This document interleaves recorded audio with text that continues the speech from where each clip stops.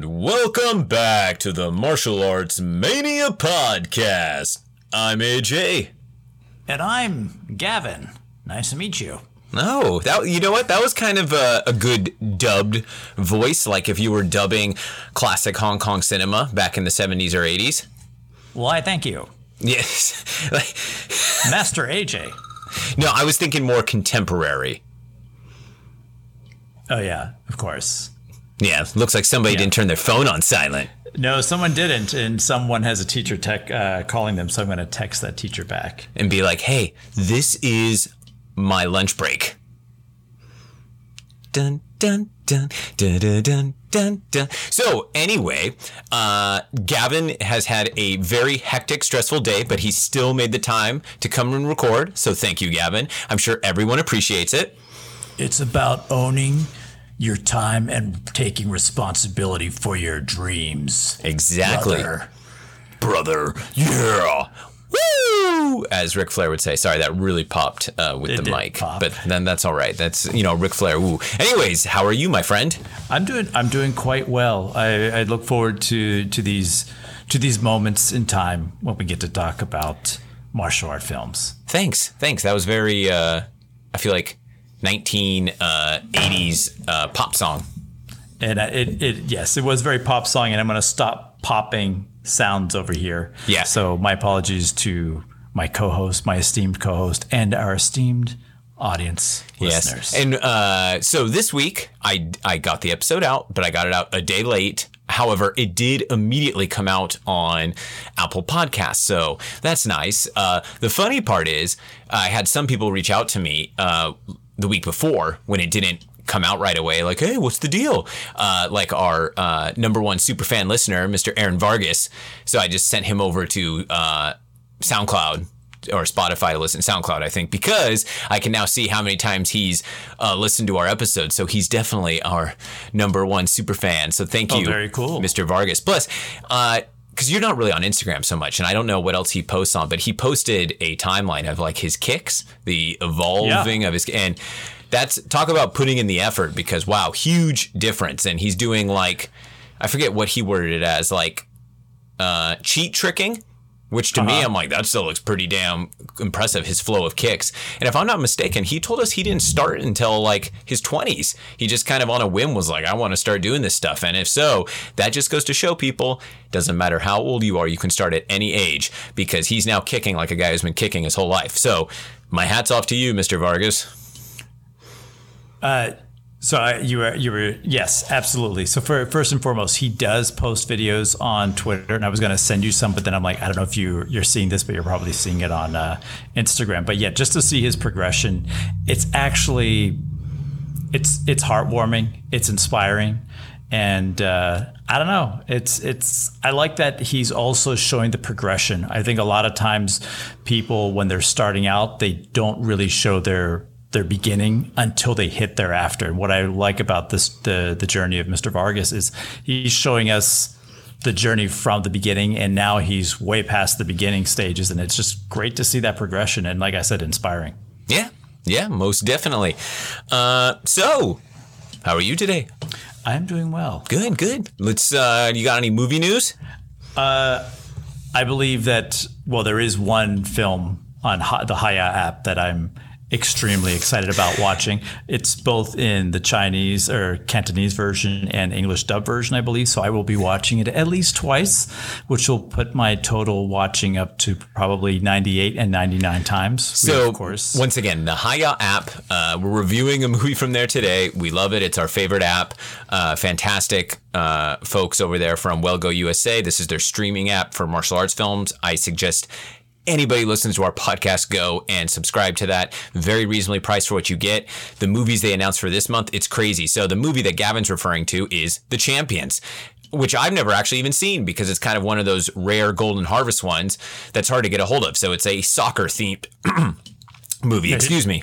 Does soccer make you like regurgitate in your mouth there? Sorry about that, folks. I had to drink some water. I love to. So for people that don't know, Gavin is not only a lifelong soccer player, he was a semi-professional in his prime and was going to go try out to play what would be professional in Japan when you hurt yourself. Or yes. Yeah. unfortunately. And, it's the way. But hey, maybe it's a good thing, because otherwise you would become this huge superstar and never come back, then this podcast would have never existed and we wouldn't be where we are today. Or else I would just do one episode and there'd be so much clout. Yeah. But anywho, so The Champions, they've also released The Miracle Fighters, or it's coming out at some point. So a lot of classic Hong Kong films. And unlike certain other apps where maybe they even get a hold of, maybe not as obscure of a film, but they'll get a hold of a Hong Kong one, it's just the same crappy old pan and scan VHS copy. No, they're releasing like the real deal 2K rescanned, HD, et cetera, et cetera. So that's cool. Definitely some news there about those movies. The trailer for the newest Donnie Yen one came out. I saw that. His mountain climbing one, the Come Back Home. Well, not mountain climbing, but like, I think it's his family is like, they're hiking or whatever and get stranded and he has to go save them. So definitely not a martial arts pick, but looks interesting. 88 Films released their box set of Righting Wrongs, which, as I mentioned, probably like 6 or 7 months ago, I helped arrange the interview with our sensei, Mr. Peter Sugarfoot Cunningham. So that'll be great. I'll definitely have to order that. But speaking of ordering films from the UK, so I have my region-free Blu-ray player that I was recommended to me by Mr. Topher, the other Wing Chun guy. And it's been fantastic. So I started ordering a bunch of movies from the UK, Eureka, 88 Films, et cetera, et cetera. They've all been great. So I'm waiting for, and keep in mind, these take like a month to get to me. So I've been waiting and waiting for Duel to the Death, one that I ordered. Looking forward to it. Classic from the early 80s. It's a swordsmanship movie. When I was younger, those weren't really my cup of tea, but now, I love that film. I wanted a remastered version of it. So it finally arrives. I'm excited. I pick it up. It's kind of big and poofy, which is normal. A lot of times they have like cushioning on the inside. I'm so excited. I open it up. It's a child's tutu costume. Okay. Yeah. I open it up. I thought it was like the wrapper. I'm like, oh yeah. And I pull it out. I'm like, what the? And trust me, I use a lot of explicit language around Jessica because I was not happy because, you pay a lot of money for this. You wait a month and then I open it up and it's literally a tutu. A child's costume. And I'm like, it's as if it should have been sent to my school, not to your home. Worth at most like $5 US. And so I was just like, what? So obviously whoever the shipper was from the UK, because the interesting part was it had my name and address, but my label was put on top of another label. So it's almost like, I don't know what they were trying to do, but I ordered this through Prime. So I get my money back and I'm sending it back. But now I'm angry because it's not like one of those things where, it takes 2 days to get the new one. If I want to reorder this one, it's going to take a month. And I now know not to go through that seller. That's ridiculous. Yeah, I was not happy in the least bit, but my copy of Project A 1 and 2 did come, so you would like to hear that. I do like to hear that, and I'm looking forward because I know we've discussed Project A1 and 2 in the past. I mean, Project A2 is not just a classic film; it is of the highest caliber. It's like classic film meets that like Jackie Chan, Steven Spielberg style of filmmaking, extremely high caliber. Project A1. I think it's a classic, but I was fortunate to see the version that was released in Japan, not the butchered version. I can't even tell you what the difference is, but I can't get through like 15 minutes of the original just because something's missing. The heart, the music, the editing, but you have all the versions now, right? Well, so I don't actually have the one I think you're referring to, the terrible one, which is the one I saw as a kid. So Project A2 never got like that post Jackie Rumble in the Bronx era release.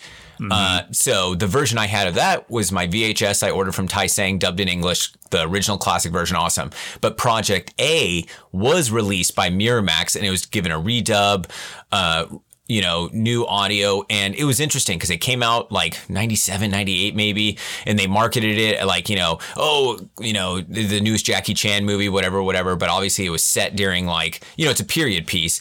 And there was just they redubbed it and it was that terrible dub. And if I'm not mistaken, it was that one person that used to dub Jackie's voice that had like a heavy accent. I couldn't even place. It was so you would, if people aren't familiar with this, like Jackie in the 90s was redubbing some of his own films.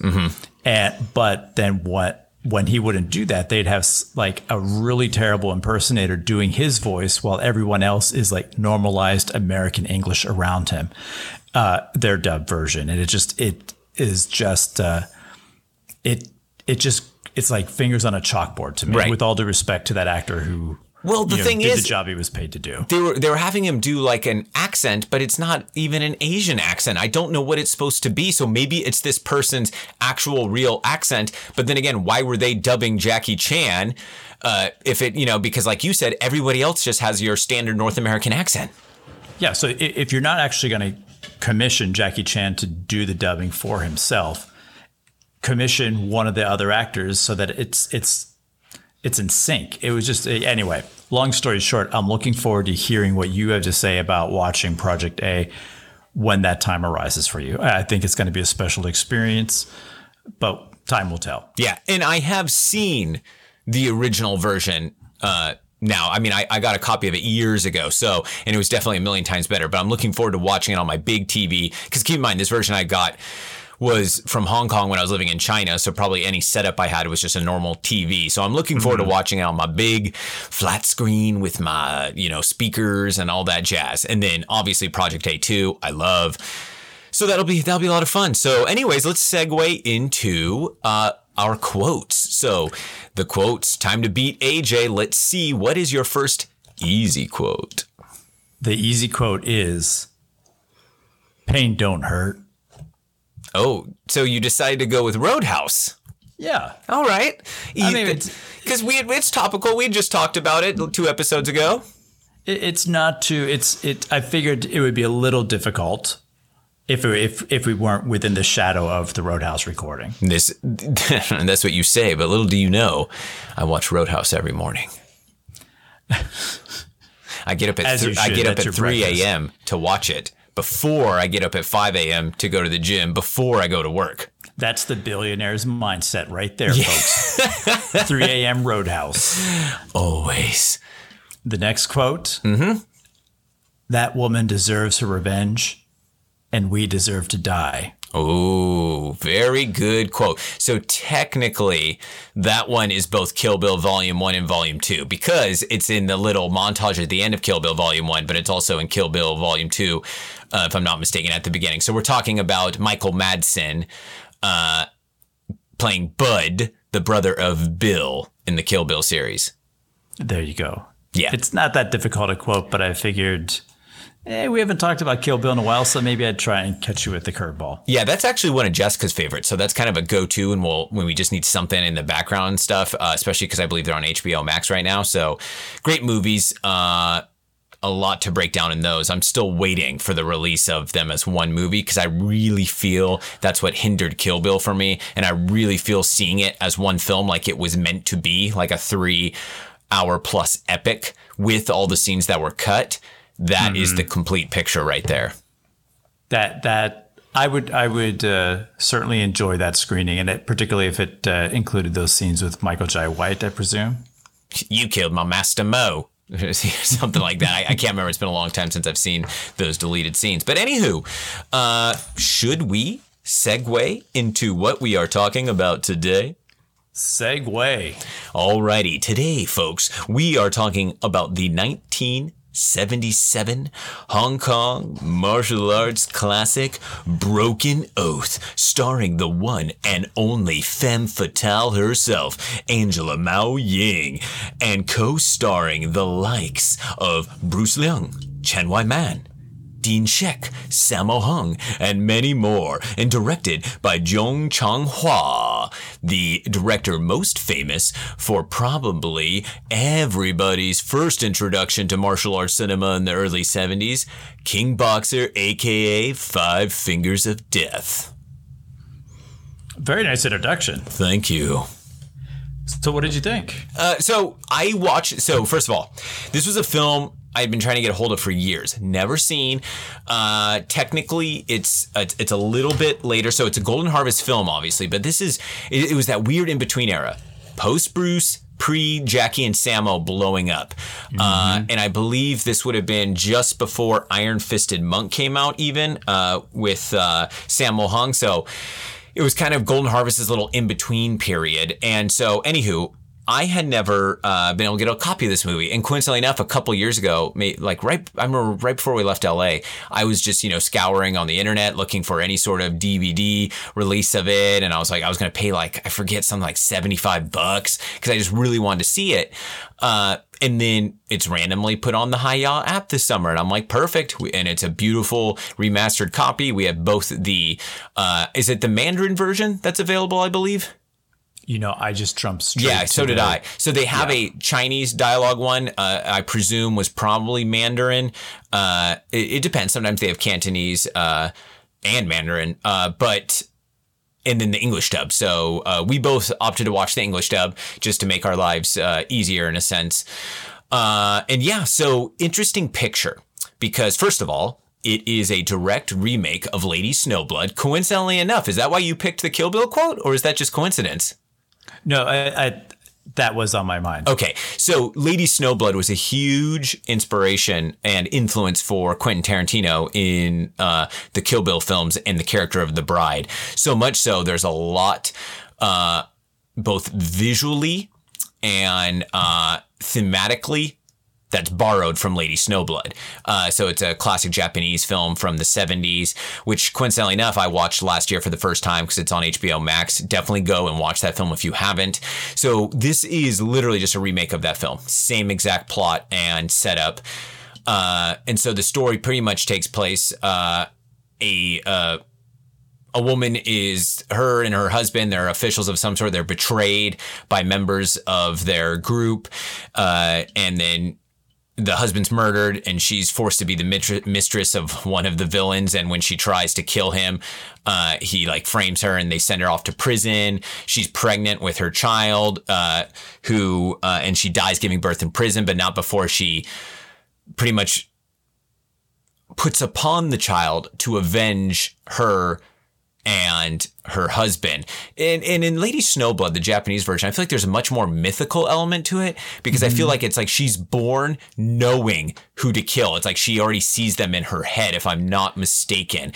Whereas, is that correct? Do you remember exactly? Full disclosure, it's been a little while since I've seen Lady Snowblood, and I did want to watch it before this episode. However, I didn't, but my recollection is you are correct. I think that while it is a direct remake, there are definitely nuances between these films that make one film definitely more Japanese and the other film more Chinese. And it's nice to feel those nuances and see those nuances, even just in the visuals. But to cut back to what you're saying, it is definitely more mythical. We do know that our protagonist, our heroine in this film, at one point says she feels like she needs revenge, but she doesn't know she doesn't know her mission. But it's not a vision that she sees. It's right, exactly. That she has. So same thing. Yeah. So that is a similar element. It's just in this one, it's slightly more grounded in reality because she's given the names, right? And she doesn't, it could be I'm mistaken, but either which way. So mom dies giving birth. The baby's born. The woman that was friends with her in prison is released with the child, but she doesn't want the child to grow up seeking revenge. So she brings her to a Buddhist monastery. But growing up, she learns martial arts and stuff, and she inherently has, as you said, this need for revenge, this need for eliminating the evil of the world, as we see when she's attacked by a group of men that pretty much want to sexually assault her, and she kills them all. So they, quote-unquote, banish her from the temple, more so just well, I guess you got to do what you got to do. And that's what sets the events of the film, where she goes to find her auntie, the one that brought her there, is like, yo, tell me the truth. What's the story of my parents? And then, she gets the names of the men responsible, and she sets off to avenge her parents, which is where the action of the film comes into play. So once again, this is an interesting picture because it's it was in that a weird in-between zone. So this is Golden Harvest. At the same time, we had Shaw Brothers still. And it was both, so obviously the two major film companies, and in the early 70s, we started off with what I think is the much better term now, which has been coined by certain film experts like Michael Wirth and others, the basher genre, where we had the beginning of truly the Gongfu Pian as opposed to the Wuxia Pian. So as opposed to the wuxia picture, we were getting the Kung Fu movie. The first one really would be the Chinese boxer with Jimmy Wong Yu. And then from there, the first major one that got like worldwide play was King Boxer, aka Five Fingers of Death. And these films, the choreography is much more what I like to call rough and tumble, right? You see glimpses of the ingenuity that would come later on. A lot of the biggest fight choreographers of all time were,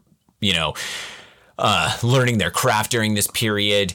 And so it's not as slick. It's not as finessed. The lead actors sometimes were not even martial artists by trade.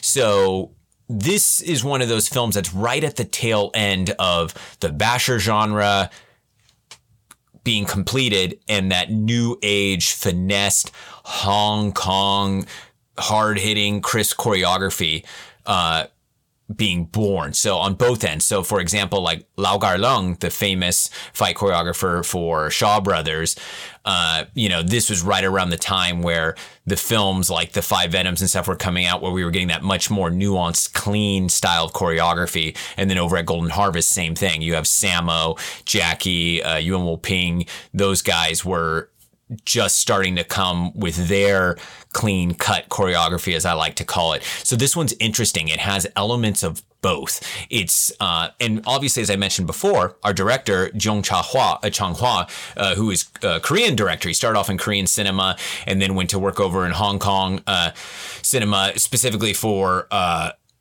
Golden Harvest, because Golden Harvest wanted that international feel. That's why they brought like cinematographers from Japan, filmmakers from Korea, martial artists from Korea. That's why they were big on Hapkido. They wanted that international flair to give something original. So this director directed a plethora of films, but most famously probably Five Fingers of Death, as well as The Skyhawk, which is another great one, which just got released on the Haya app, which would kind of be like the last of the true Wong Fei-hung movies, where Kwon Tak-hing, the original actor to play him in the original film series, came back to play him, and it's set in Thailand. Interesting picture. I also watched that one this summer, which once again, same thing. You can see the elements of the new age Kung Fu movie being born in that film, but that one's like 75% old school basher style and then little bits. This one is interesting. It's because you have a lot of the old school guys involved, but you also have a lot of the new school guys involved. So with that,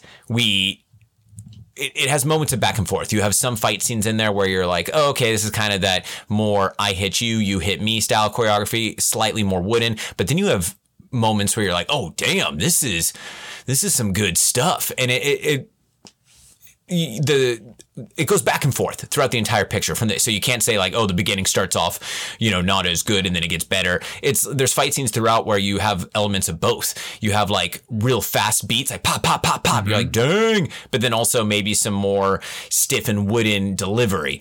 But I will say this, the finale is definitely the stamp of, hey, we're stepping into a new age of Kung Fu choreography and delivery. This is what is in store for you guys now in the future.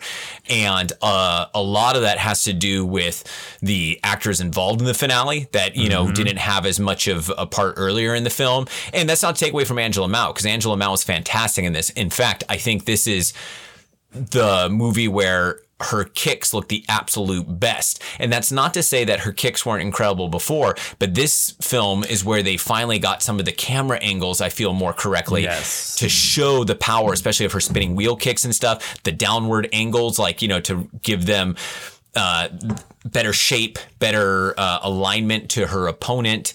And as opposed to some of her earlier films where she's doing the exact same kicks, but they just didn't know how to capture them the right way. So that could have a lot to do with the fact that I'm pretty sure Yuen Woo-ping was the choreographer for this. I mean, he's listed as the stunt director. And then what's his name? I think Xiao Hua, or the stick fighter from Drunken Master, who is a well-known choreographer. He worked on it. I think he's in there at some point too. Obviously, Sammo's a villain at the end. I believe Corey Ewan pops up as a stuntman in there. I saw Corey Ewan. Now, I don't know about you, but I was trying to keep my eyes peeled for a few folks. But allegedly, I didn't come across Yuen Biao. Allegedly, he's involved, but there is a kick combination near the end that I swear the body type of the co-star protagonist shifted a little bit, and it had to be. I just felt like it had to be Yuen Biao. Who would Yuen Biao be doubling? They're fighting against the general at the end. Angela Mao's been stabbed. Which guy? What did he look like? He was the spy, undercover spy, who is now fighting with Angela Mao. Oh, okay, Bruce Leung. Thank you very much. No, definitely he was not doubled. That was all. him. Yeah, his kicks were fantastic. Yeah, but there's like a 3-kick combo that I'm like, was that Yuen Biao? No. Bruce Leung, in my opinion. In fact, the funny part is, I was rewatching, especially this one. I'm like, you know what? And he may have been one of my honorable mentions for our top kickers list, but he definitely should have. After this film, he definitely is far more on my radar. From a technical standpoint, I think he was a better kicker than Yuen Biao. That's definitely him. That's his style. And you could see, because he's so short too, the delivery of those kicks. I mean, his whip kicks are just fantastic. His main style, supposedly, and I remember this from the Top Fighter documentary, is Gojo-ryu karate. Oh, okay. And so, I mean, he learned Cantonese opera from his father as a kid, but then, I mean, he learned an assortment of martial arts, but apparently his main style was Gojo-ryu, which, not that those kicks would necessarily be Gojo-ryu, but just even having the foundation of a strong, kicking system. And no, throughout the film, I mean, it was just phenomenal. It was just enjoyable to watch him. But there was just that one sequence where it was a little acrobatic, more acrobatic than I'd seen. But that was just me trying to find Yuen Biao, because allegedly I just couldn't spot him. Maybe you did, but I didn't. Yeah, I did not, and supposedly Yuen was in there. But I mean, they could have done, who knows, like a day player's work. Exactly. But, yeah. So, was this your first time watching the movie? It actually was. The whole way through, it actually was. I had seen clips, but I had not seen the film. And I thought I had when you said it was the remake of Lady Snowblood, because this had been on my radar, but just never got my hands on it until the Haya app. Excellent. Well, there you go. So thank you, Haya app. And I will say that Sammo, throughout his career, has had some memorable hairstyles. This film does not fail to fit within that historical Sammo hair. That being said, I feel like maybe this was one of the ones that suited him the best. I don't know, because he had a similar one to this in Shaolin Plot, but it was like a bald head on top and then the hair all the way down the sides. And that one, I don't know. I think I liked his look. And he gets a cool little fight bit. Yes, he does. Spoiler alert, he gets killed by his own weapon after getting blasted in the face by a yo-yo. Angela Mao busts out these yo-yos in the finale that are pretty badass. I will say that you were talking about the finale being just the coup d'etat. I mean, just the piece de resistance. It's just phenomenal, right? But when I'm watching this, I'm actually starting to see elements that foreshadow what we're going to get in Warriors 2, and everything that sort of follows this film. You're right when you're breaking down the fight scenes. It is that there is some like standing stiffness, and then there's some fluid movement. And of course, you and I gravitate towards the fluid movement, but it's a film that takes place in a period of transition, and I think probably helps usher in that transition to that more fluid movement. You might have a little more historical context of when this film came out and other films that were doing that as well. Well, excellent comparison to Warriors 2, because I see a lot of those similar elements, just even the set design, everything else. Now, this was 1977. If I'm not mistaken, that's also when Iron Fisted Monk came out, which was Sammo's debut starring role, which he also directed, which same thing is kind of like still had some similar elements of the old school, but just slightly. It's like that was the stepping in, because the finale of that one is like a step above 2 or 3 steps above this one, right? But this was, and it, 78 was when Drunken Master and Snake and the Eagle's Shadow, and then Magnificent Butcher. So it's just, this was a time of evolvement. Things were getting crazy. And then a lot of the classic Shaw Brothers ones were coming out around that time.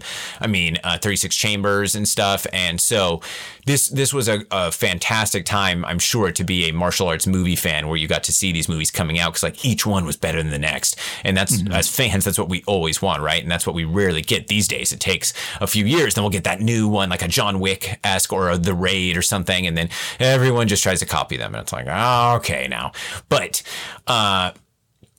going back to some of the kicking and stuff, so it's interesting. Bruce Leung, who we were just talking about, he low-key steals the show in a sense. He doesn't really come in martial arts-wise predominantly till the end. But, and once again, that's not a takeaway from Angela Mao, but that just goes to show kind of, so Angela Mao's background was Chinese opera. So hence the physicality and how she's able to do everything. She learned Hapkido when she was sent over to Korea with Sammo and Jackie in the early 70s. That was the whole point. They were trying to add a new flair to the martial arts, give them that step above Shaw Brothers in the competition. They did the whole film Hapkido. They did When Taekwondo Strikes, stuff like that, where they were really bringing in Korean kind of martial artists, filmmakers, obviously, like the director of this film. But, and she earned her black belt in Hapkido. I think they spent 6 months there, probably intensive training. But at the end of the day, I believe her Hapkido is legitimate, but at the same time, it's more so like she throws everything kind of like realistically, in a sense. How to explain this? Kind of like, I've learned Hapkido, this is how you do it for real.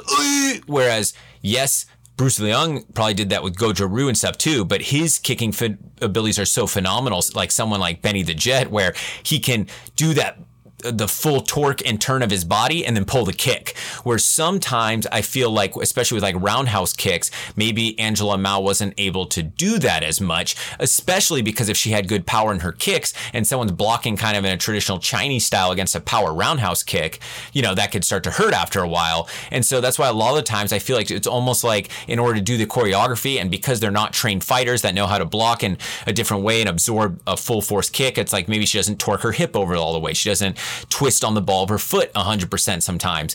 And that just has to do with being a good performer and not wanting to hurt your fellow stuntman and stuff.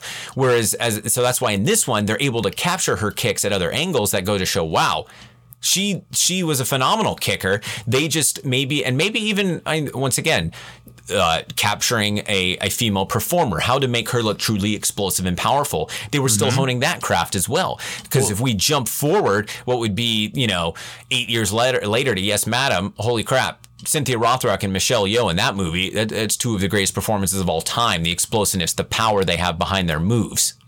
Well, you're absolutely spot on correct there. And what I think the film did, not just through editing and through choreography and camera work, one thing that the film did to really bring the audience's attention to her kicking was, I think it was the second boss that she was going after, the second or third, pretty sure it was the second. She got advice to use your kicks, use your legs. If you use your legs, you'll beat him. Yep. So all of a sudden, we see a plethora or just a whole slew of different kicks being launched by Angela Mao on her assailant. And that's when, so not only are we getting to see this visually, but it's almost like the production's taking a pause and letting the audience know, watch her kicks. Yeah, and that sequence that you're talking about, it's excellent you bring that up, because I think she does like a 2 or 3 kick combo. Yes, she does. Which makes me think, holy crap, she's had this capability all along. It's just the ability to, and that's not a takeaway from her, because all of her performances were great. She always had so much conviction. She has a ferocity to her. It's just at the same time, but this was for all of our performers, because at the same time, look at someone like Sammo, who made your list as the greatest kicker, one of the greatest kickers, excuse me.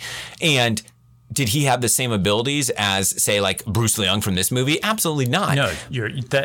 But so it's the evolvement of the actual filmmaking, capturing the movement, the right camera angles, the right editing, the right cutting to really show that power and explosiveness. So that's why, like, you could have taken, someone like, I don't know, Scott Adkins, but if he was performing back in the early 70s, he still would have been phenomenal, but they wouldn't have been able to know how to capture some of his crazy ass stuff, right? It would have come across like, I mean, and I mean this with all due respect, we've put this in our top 10, top 5 fight sequence.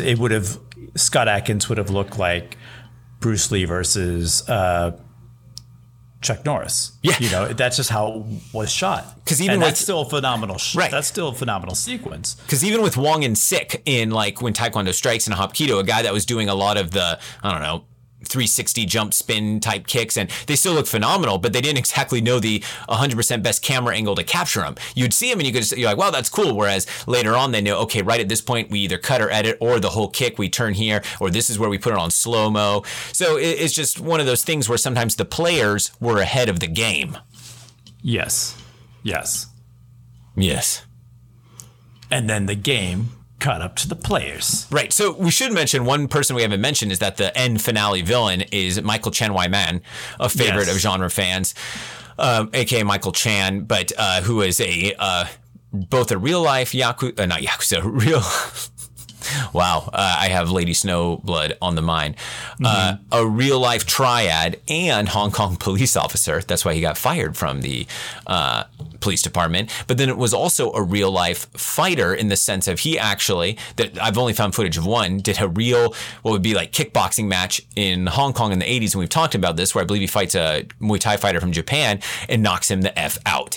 Now, as I said, had that fight gone like a full whatever rounds, the Japanese fighter was much more skilled, especially when it came to the leg kicks and stuff. But you saw Michael Chen Wai's athleticism and ability, and he knocks him out with a crazy ass punch that is so strong. I said, there's no way you could fake that. That's not a publicity stunt. That guy is out. And so he had legitimate, like what you would call fighting skills, like very basic boxing. Like he was wild and kind of rough, but this dude could throw down. And that is something that comes into play in this film, and he does a great job with the traditional kung fu he's doing in this one too, because in a lot of his films he was kind of like a hybrid style, almost looking like a boxer, kickboxing, more like Muay Thai with some kung fu type stuff. But in this one he's very much like traditional kung fu, and he does a great job with his poses and his lines and shapes, however you want to describe it. And then in the performance of the fight, you see that ferocity come across. And that's why, once again, I'm actually kind of happy that Angela Mao gets injured right before she kills the evil general, and so doesn't really get to fight Michael Chen Wai Man. And instead, Bruce Leung runs in, and we get to see the finale between the two of them. So you've got that strong, fierce power of Michael Chen Wai Man, and then the incredible explosive kicks of Bruce Leung, and it's a fantastic ending fight between the two of them. Yeah, you're spot on there, because that's exactly the thought that I had going into the final fight. Like, story-wise, I wanted it to be Angela Mao against Michael Chan. But when she gets stabbed, sorry, we're talking about the final fight, so there's a spoiler there. But it was so cinematically, and as an audience member, we really lucked out. And that was my first thought. Like, she's stabbed, she can't fight him. There's no way she can, there's no way we can buy into the fact that these two can square up when she's injured the way she's injured, and having the fight play out the way it did, and then her rejoining, sort of almost exactly like the Undefeatable fight where Cynthia Rothrock joins in right at the very end there to finish off the villain, because the villain is so strong, and he kind of reminds, the thing that I really like about Michael Chang is he really he brings an air of authenticity while also being able to move the way that we want a character of his caliber to move, with cinematically speaking. So it kind of reminds me of the villain in Young Master as well as Dragon's Lord, the villains we had in those films. Wong and Sik? Yes, thank you. Yeah, who I was mentioning earlier. Yeah. Well, that also it has to do with the great costume, and I know, but the great costume and the way to that. Those actors are able to authentically just take up space is really, really just so well done. Yeah. Now, the costume that he has in this film is, we're more specifically referring to the prosthetics. He has like the long white beard with the long kind of scraggly white hair. And I think maybe this is a bold statement. He's the greatest of these long, and now I'm not talking Huang Zhengli Silver Fox style where it's like white straight hair. This is like the frizzy, long, kind of poofy, very similar to Warriors 2, the one kicker in that film. And I believe King Boxer also had a villain like that. But I think Michael Chan Wai Man steals the title of the greatest gray hair bearded villain, just the way he carries himself. Not the Silver Fox, but like the Brillo pad. Oh, Brillo like pad. Silver, like that salt and pepper. The Gray Wolf. The Gray Wolf. That's what we'll call it. Wolf. I like that. Yes. The Gray Wolf. The Gray Wolf. The greatest Gray Wolf villain in Hong Kong cinema. That you could make a very strong argument for that. I think a lot of it has to do with the fact that he was in very good shape, and in some of his later movies, you would actually see him working out, and he has like tattoos all over, and he was always lean and ripped and sinewy, like a guy that actually worked out, not just what I call scussles or fussles, fake muscles or skinny muscles. Like when you watch some of the performers in the really bad old kung fu movies, a lot of the Bruceploitation guys, even, it's like they're just flexing their brains out, and because they're so skinny with such a low body fat percentage, it's like that's not muscle. This guy had like lean, ripped, strong, athletic muscle, and in his face he's got a lean, like striking features, like the cheekbones, and so it just pulls off better, whereas some of the other Gray Wolves actually kind of have like the fatter face, and it just doesn't come off as scary. There's no doubt about it. Even when half of his face is shielded for essentially 2/3, 3/4 of the film, he's still pretty scary. Yeah, that's a good note right there too, is that he's behind the scenes manipulating Angela Mao for a lot of the movie, and he gets a cool like big ass Raiden Mortal Kombat hat that hides his face, where he's trying to act like he's helping her, but in actuality he's using her to like kill his old comrades to get them out of the way for one reason or another. But I don't think they necessarily clearly explain that. But he's just maniacal. He can't help himself. Yeah, he can't help himself. He just has to kill. Yeah. So that's pretty much the movie. You get a lot of action throughout. It's a bit of a slow starter because it's the setup, and it's the woman going to prison, explaining her backstory, having the baby, Angela Mao being raised. But then from that point, it picks up, and once again, another fantastic finale, and of course the classic ending. So it's funny. It's like, she stabs him after Bruce Leong's fought him, and then they back away, and then it's like a slow motion shot from a wide angle slow motion shot, and you think they're gonna like run in and kick him at the same time or something, but no, it's just Michael Chan Wai Man kind of like and you keep thinking they're gonna run in, like do some epic double jump kick on him, and then he just falls over and dies, and it's the end. Yeah, I kind of personally just love that shot. Yeah, it's so wide, it's so grainy, it feels raw, and they just stand there. And I do want to say, one thing that we didn't talk about. One of the bosses that Michael Chan kills is one of the men that Angela Mao was seeking revenge for. Yes, and this kind of goes back to like finding like that Bushido or the martial arts thread in the storyline. So at one point, Angela Mao is fatally wounded with poison, and the only person they can turn to is this mysterious gentleman who turns out to be one of the men who killed her father. Who's been looking for redemption and is now like a healing doctor. Yes. And so that's what he's been healing people throughout his life. And the Angela Mao's back at the monastery that she had to leave while she's being tended to, and the head what do we call a female monk? Not madam. The word is so not the nun, not the mistress. Oh, it's something like that. Oh, yeah. While we contemplate that, she tells him, well, that this will be your final act of redemption. And he saves her. He goes through a healing process that takes longer than the abbess. The abbess. Thank you. You just got that off the top of your head? No, I looked it up. But so he gets redemption, and then after he finds his redemption is when he encounters Michael Chan along his path, and he meets his demise, but he can meet it with honor. And the idea that this film, it's not like a straight Death Wish film. It's not like a straight 70s exploitation revenge film. This film is a revenge film, but it is also sort of mystical, particularly if you go back to the Lady Snowblood roots. And it also is, it also offers that Bushido martial arts story arc that allows characters to redeem themselves, which for me can make something like this more timeless rather than a lot of the exploitation revenge films that, are time capsules that we don't always turn to for inspiration. Yeah, no, excellent point. Something I completely forgot to mention. And yeah, it definitely gives it a little more depth, especially to the characters, because it's like one of those things. Obviously, he was betrayed by Michael Chan, who then kills him. But would Angela Mao still have gone after him and killed him? Now, in the original Lady Snowblood version, 100%. But the Angela Mao character, maybe she has a little more crisis of conscience in that sense. But we'll never know because she didn't have to confront that issue. But anyway, closing thoughts on the film? I'm glad you picked this one. I enjoyed it. I also enjoyed the original dub. It was great to hear those voices that we've heard in so many other films. And I don't know, it just kind of took me back.